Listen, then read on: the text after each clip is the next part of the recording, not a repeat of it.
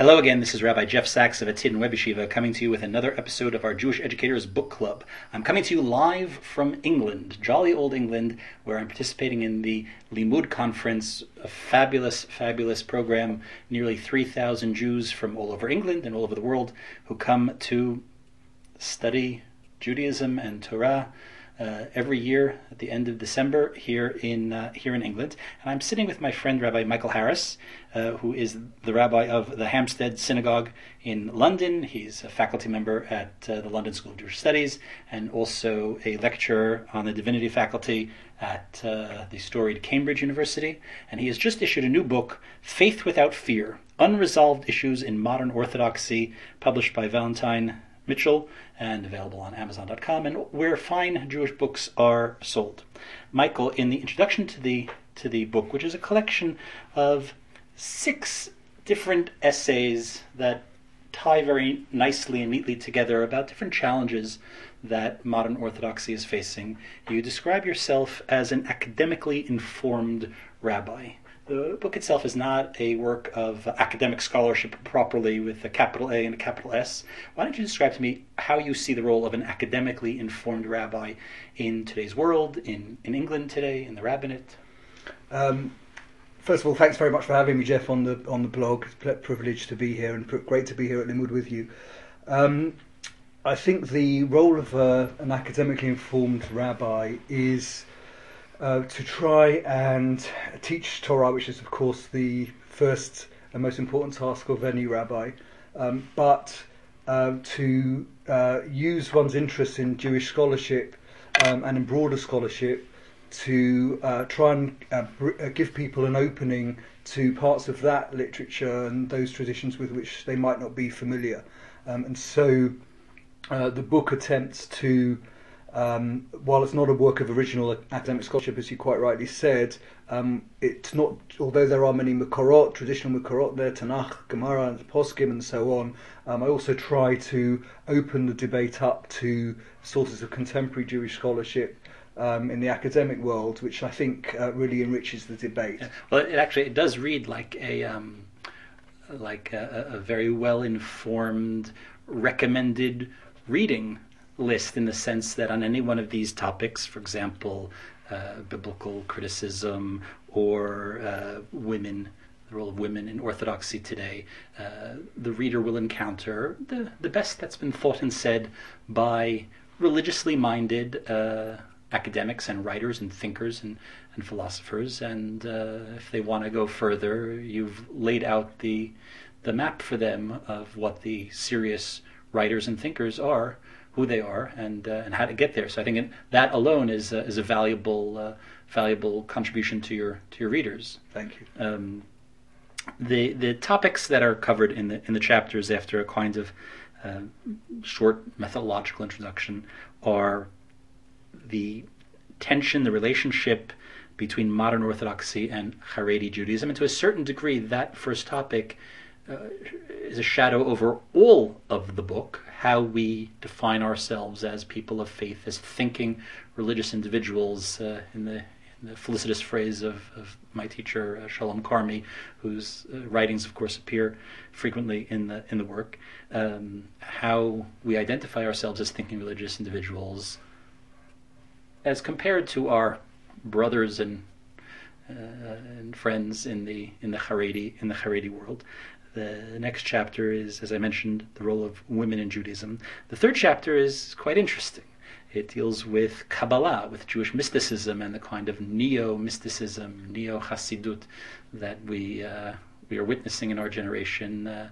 Very much so, I think, in Israel. I was interested to hear that it's a phenomena here in England as well. I'll come back to that in a moment. The fourth chapter is about the divinity of the Torah text, academic Bible scholarship. The fifth chapter is about assumptions and beliefs regarding the Messianic era. And then finally, a general discussion of religious pluralism. How do we maintain belief in our own uniqueness, our own chosenness, in light of certain contemporary notions of pluralism? So these topics, in the introduction, you also candidly mention the topics that you haven't addressed, either because they are already settled law, settled issues. Although we could quibble about the degree to which they are, they are not. But why are these the issues that came under the umbrella for this book? The short answer, Jeff, is contained in the subtitle of the book, Unresolved Issues in Modern Orthodoxy. So what I was trying to deal with in this book is a series of issues some of which are much discussed within the global modern Orthodox community, some less so, but on all of which there's no clear resolution. So for prime example of a topic which is endlessly discussed is the role of women in Jewish common religious life, but we haven't come to a resolution of that. Obviously, the debates and all kinds of sub-debates within that broader, with the broader parameters of the question of women's role in Jewish life is still very hot topic, very much debated, but unresolved. And there were other issues I felt like mysticism, which tend to be overlooked in modern Orthodox discourse, and which are unresolved, perhaps largely because we haven't worked through them. And I wanted to at least try and contribute something to beginning a discussion of those areas as well. So let me come back to that topic. Mysticism, which I mentioned was the one thing that, if you'd asked me to point to the variety of topics that might be in a book like this, I probably would have come up with 90% of them on my own. That one surprised me, not unpleasantly, but it surprised me. How do you see this issue of mysticism in the contemporary world? We are, of course, heirs to the great rationalists, but yet we see this flowering of interest in Jewish mysticism, be it of the Kabbalah variety, or they're different phenomena, but they're often grouped together, the kind of neo-spiritual, not to be confused with New Age, the neo-spiritual. In Israel, we have this slogan, Chabakuk, which is an abbreviation for Chabad, Breslov, Rav Kook, and Karlibach, kind of provides the soundtrack to the movement. It's obviously an oversimplification, but you have these yeshivot and even yeshuvim of religious Jews who are involved in a kind of service of God that looks and tastes a lot different than that many of us are used to or were exposed to in our yeshivot and our schools and our synagogues. Where do you see this coming from, and how is it playing out in England in unique ways? I must say that I really, to the extent that I focus on Chavakuk and groups like that, it's really by focusing on some of the textual roots in the Kabbalah. It's actually not a phenomenon that I deal with head on, and something which I would need to the general return pull to. To the mysticism. General pull to mysticism, is something that we don't see a great deal of on the British Jewish scene, although there are some manifestations of it among younger people. I globally, I think the phenomenon reflects something akin to the roots of the Hasidic movement, a desire to get away from an over-intellectualized Jewish experience, to open ourselves up to the emotional dimensions, and perhaps also an emphasis on individualism as opposed to just the collective. So I understand in the dances and some of the yeshivot and yeshivim that you mentioned, rather than everyone dancing in a big circle, which was my experience in yeshiva in the 80s and 90s, now everyone does their own dance. And so I think there is in many ways a healthy corrective to kind of over-intellectualization or over-rationalization, over collective. Yeah. There's an irony at play here, because to whatever degree this movement is aligned with interest in the writings of Rav Kook, Rav Kook, of course, did set the groundwork for what became this kind of great collectivist movement in Jewish life, and now from within a group that puts Rav Kook very much at its center, there's now a kind of movement in the other direction. So Jewish life is not it's not without its ironies. The issue of academic biblical studies, which is not synonymous with biblical criticism with a capital B, with a capital C, higher criticism, which calls into question the divine authorship of the Torah, which is obviously much more problematic than other sections of Navi and Ketuvim. How do you see this issue as unresolved, as a challenge to contemporary Jewish life and learning and education? I see the issue as unresolved because I feel that there was a real reluctance to deal with the issue until relatively recently. So I think until relatively, so you mentioned Rabbi Shalom Karmi earlier. He has a wonderful collection called Modern Scholarship in the Study of the Torah, one of the Orthodox Forum works. But there's so little like that out there. I think with the publication of James Kugel's book How to Read the Bible and the whole furore around the issue of Torah Min HaShamayim in Yeshivat Chovevei Torah and open Orthodox circles, I think that's brought the issue much more to the fore, and bringing of the issue to the fore is something I welcome. I think it's something that we really need to deal with. Our kids are going off to university, they're encountering all these ideas. For any intelligent Jew anywhere, the conclusions of the most problematic kinds of academic biblical scholarship are available at the click of Google. And we need to start a discussion on how to deal with these challenges from a traditional perspective. One of the things you kind of lead to in the chapter is discussion of the literary method of studying Tanakh, which also has become very popular in the last decade or two, championed maybe by the Beit Midrash and the Machon at Yeshivat Har Etzion in the Gush, which popularized it and gave it some legitimacy, and of course executed quite skillfully by a whole variety of writers and teachers that will be familiar to our listeners. Do you find that to be something, your congregants, your students, do you find that something to be compelling as a form of Torah literature or as a mode of Torah teaching? And do you find that it provides a kind of, be careful to use the word antidote, but defense against the dark arts of biblical criticism and the slew of questions that come in its wake? I find to an extent it does. I think it's intensely valuable to look at the Torah's literature and engage with the writers and schools of thought that you allude to. But I think that it's not enough. I think that we need to face the challenges of the quote-unquote dark arts of biblical criticism more directly as well, because people are going to encounter those questions. The challenges are real, and I think we need to encounter them too. To a certain degree, the work is, well, I wouldn't say polemical. It is in dialogue with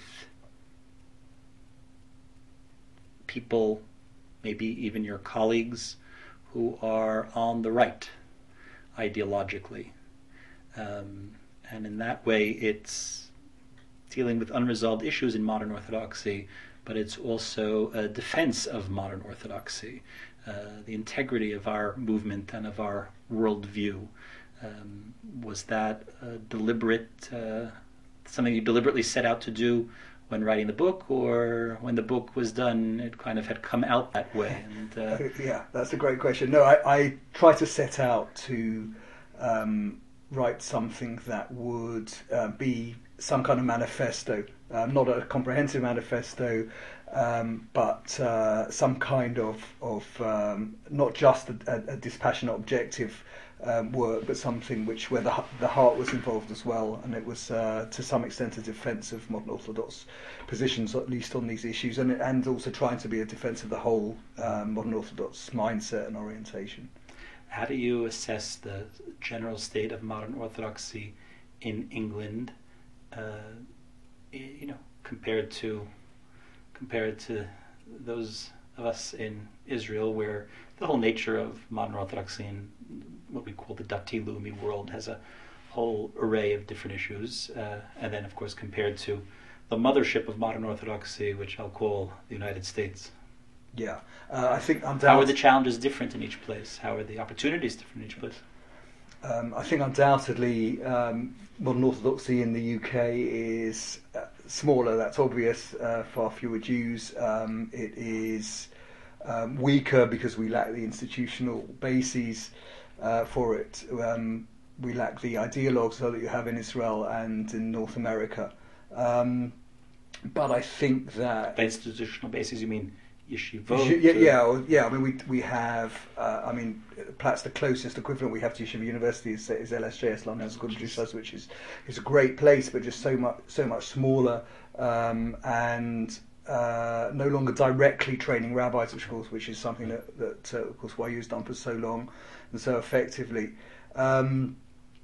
So I think the challenge that we face in Britain is, I think, of being proudly modern Orthodox while being prepared to work perhaps much more closely with the Haredi world than modern Orthodox Jews in America or Israel. Again, just because of numbers, because of a small boat. when I go to a rabbinic conference in Britain, there are perhaps 60 rabbis there. That's the out of, say, 100, 200 rabbis maximum, Orthodox rabbis, and it's lovely to see black hats and kippot srugot and velvet kippot, etc., all together. And I think there's great strength in that. The danger, of course, is that one loses one's Orthodox identity, and I think we have to be very insistent about our identity, about the legitimacy of that identity, but at the same time show a willingness in the environment we're in with small numbers to work together. After all, there is more than unites us than divides us. We are now recording this conversation at the end of December 2015, which has been a very interesting year in the larger modern Orthodox world around no issue less important than the role of women. It's sometimes remarkable to me the degree that this issue in different ways has occupied the Jewish world, the Torah world. In the United States, one has a sense that this is a debate which is going on between old-fashioned centrist modern Orthodoxy and what's considered its liberal left flank. And the Haredi world is looking on either with laughter or with sorrow. It's hard to tell. But here, one senses that the advocates of a vibrant modern Orthodoxy are still very much in dialogue and trying to claim a legitimacy opposite the Haredi world. And that's what I said by way of opening, that the book is a certain type of dialogue with the Haredi world. You, of course, are a well-known advocate of a kind of modern Orthodoxy as an ideal, through your teaching, through your writing, through your leadership here. Do you feel it's a Sisyphean task? You're constantly rolling that rock of synthesis up the hill, only to have it pushed back by your right-wing colleagues? No, I don't feel it's a hopeless task. I'm really given strength by first of all, by some like-minded colleagues. There have always been like-minded colleagues in the British Rabbinate, and maybe in a minority, but they're there. Also, one has to try and be open as well to listening to the views of colleagues to the right, who often are surprisingly open in different ways. But I'm given great strength as well by people in the community, in the wider British community, lay people who've got a thirst for learning, who have an incredible instinct. I always find Am Yisrael has an incredible instinct for the best way to take the Torah forward, and I think they give us a lot of strength. And they are, for those for whom the Haredi lifestyle and values and institutions work, that's fine. But they are never going to work for a very large, maybe a minority, but it's a large minority of British Orthodox Jews. And there has to be modern Orthodoxy for them. But in a way, the most frustrating group, and neither those who are sympathetic to modern orthodoxy nor those who are Haredi, it's those who are ideologically unaware. And if that perhaps is the most frustrating battle, to try and switch the community on more generally to ideological issues. Communities will appoint a rabbi who doesn't celebrate Yom Ha'atzmaut, and only when Hayya comes around do they realise what they've done, because they're just not ideologically switched on. And one aim of the book is to bring those issues to the fore. So that brings me maybe to one of my final questions. In the introduction, you say you're dealing with these unresolved issues, as you've defined for us now, and you're not going to touch the slew of things that are central to modern Orthodox ideology, but yet which are settled issues. And you list Zionism, secular studies, evolution, including the age of the universe, and general modern scientific knowledge. In what way are those resolved issues? In what ways? So I would say that Zionism and the State of Israel resolves issues in that a positive orientation, although of course there continue to be huge debates over halakhic and hashkafic dimensions of land for peace and so on and so forth. The general positive orientation towards Zionism and Medinat Israel, I think, is unquestioned in the modern Orthodox community. I think that's just a defining characteristic. Similarly, in terms of secular studies, and yet it would just be bad planning to hire a rabbi who's at best neutral. At best neutral. That's just something that someone suspects could only happen in the UK. I'm not sure about that. Okay. No, this is just an example of not being careful to align your values with your implementation. Right. Or not being aware enough of the values. Perhaps, or to... which might be a sign that the issue is not sufficiently resolved. Right, that could be. And on evolution and the age of the universe, my feeling is that most thoughtful modern Orthodox Jews have no doubt that the world is older than 5,766 years, and have no doubt about the truth of the theory of evolution in some form, and no doubt at all that can be reconciled with their emunah. That's the issue. That's the main. And I think we need to move beyond those debates now onto other things. Well, it's a very interesting read, Faith Without Fear, Unresolved Issues in Modern Orthodoxy, put out by Valentine Mitchell, available where all fine Jewish books are sold, but principally on Amazon where all books are sold. And thank you, Michael, for your work. Thank you for showing us the value of keeping academically informed rabbis around our tables, because they can provide very, very good teaching to those of us that are concerned with these issues. Thank you so much, Jeff.